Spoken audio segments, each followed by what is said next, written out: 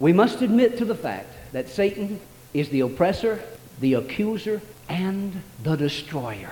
He is the oppressor. It says of Jesus in Acts chapter 10 and verse 38 that he went about Nazareth doing good and healing all of those who were oppressed by the devil. Are you saying, Pastor, that every sickness, every illness is a result of the devil's work? No.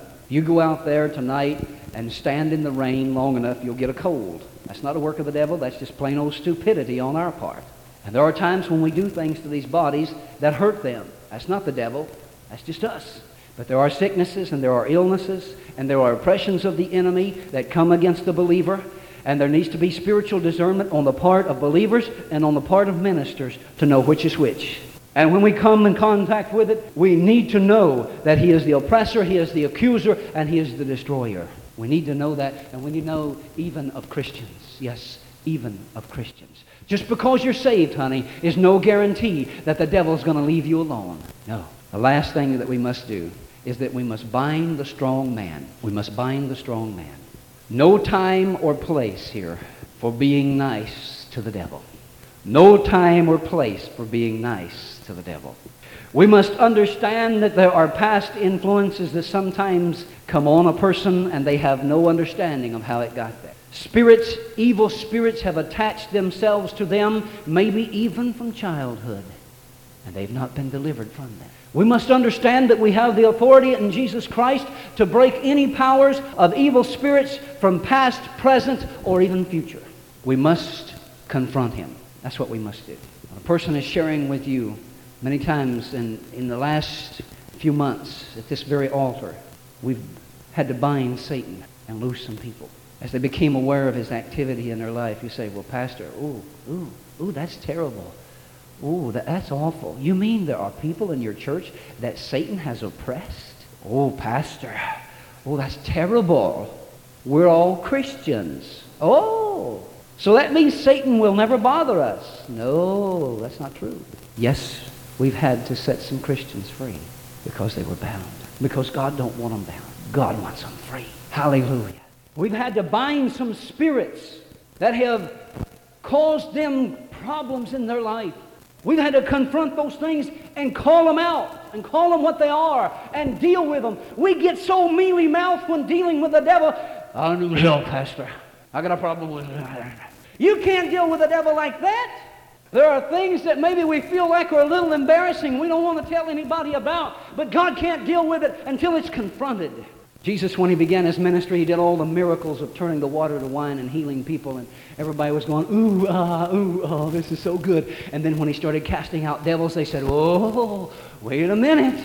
Even his own mother and his brethren came to him because they thought he was crazy.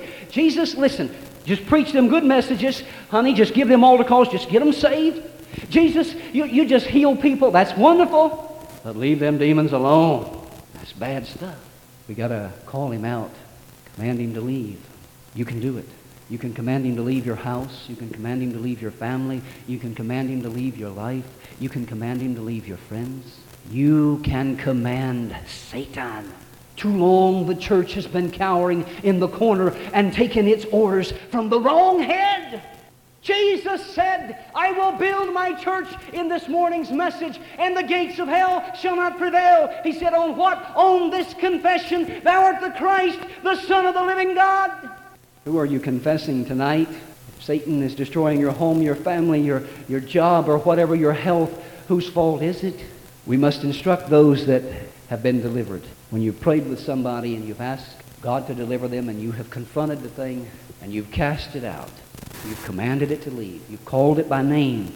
There are spirits set loose in this world.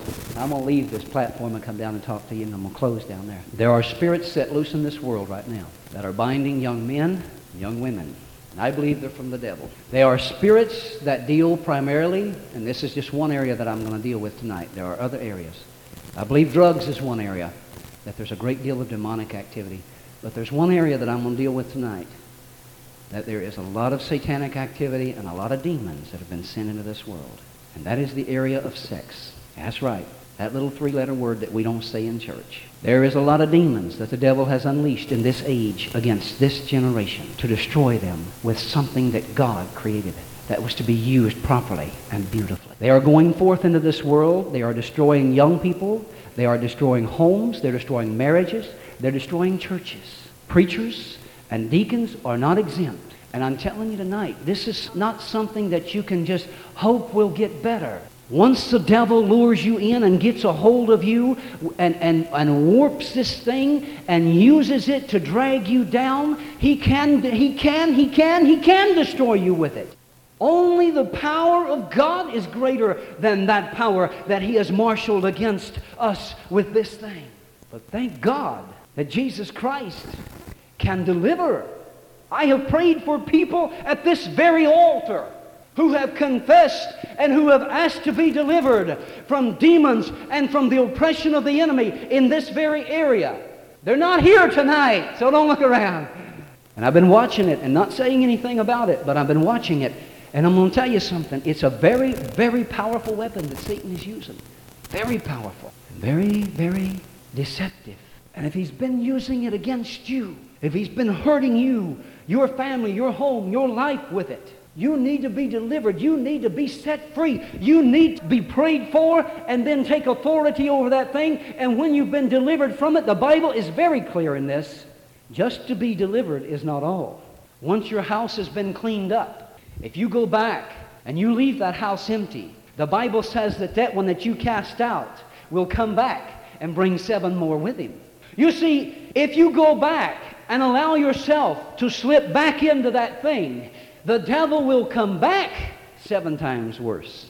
What do you do then? The Bible is very clear on that. You fill your house, your temple, with the Word of God and with the Spirit of God. Leave no room for the devil in your life. And he can't come in. He can't come back. And there may be some people right here tonight.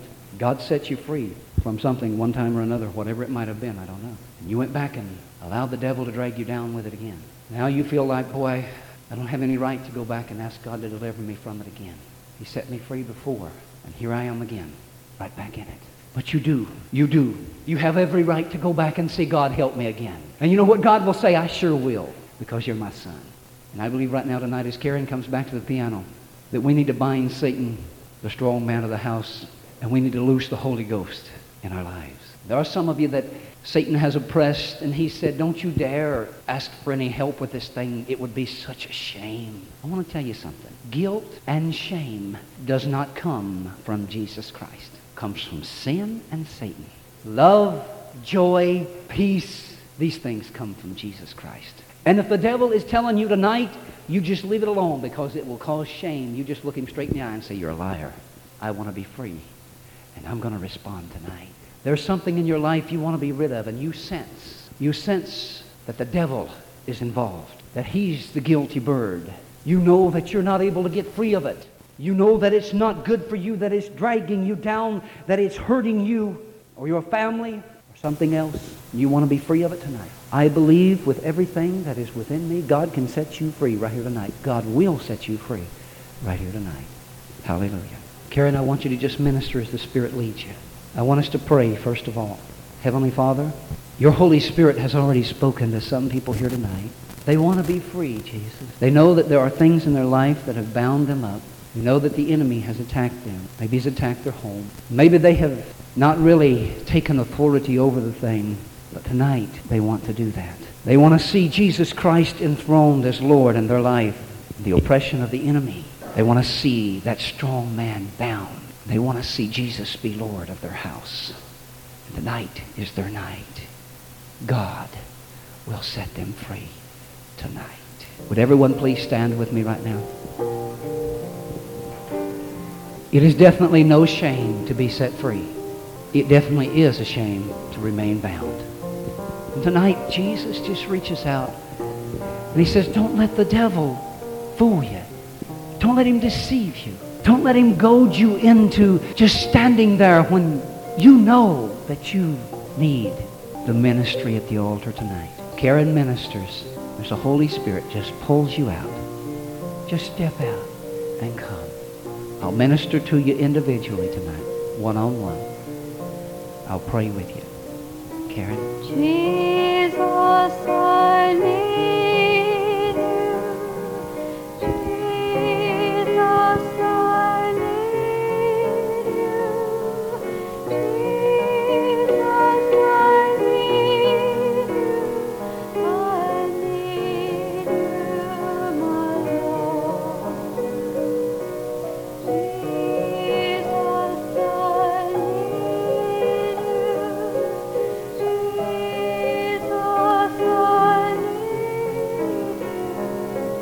to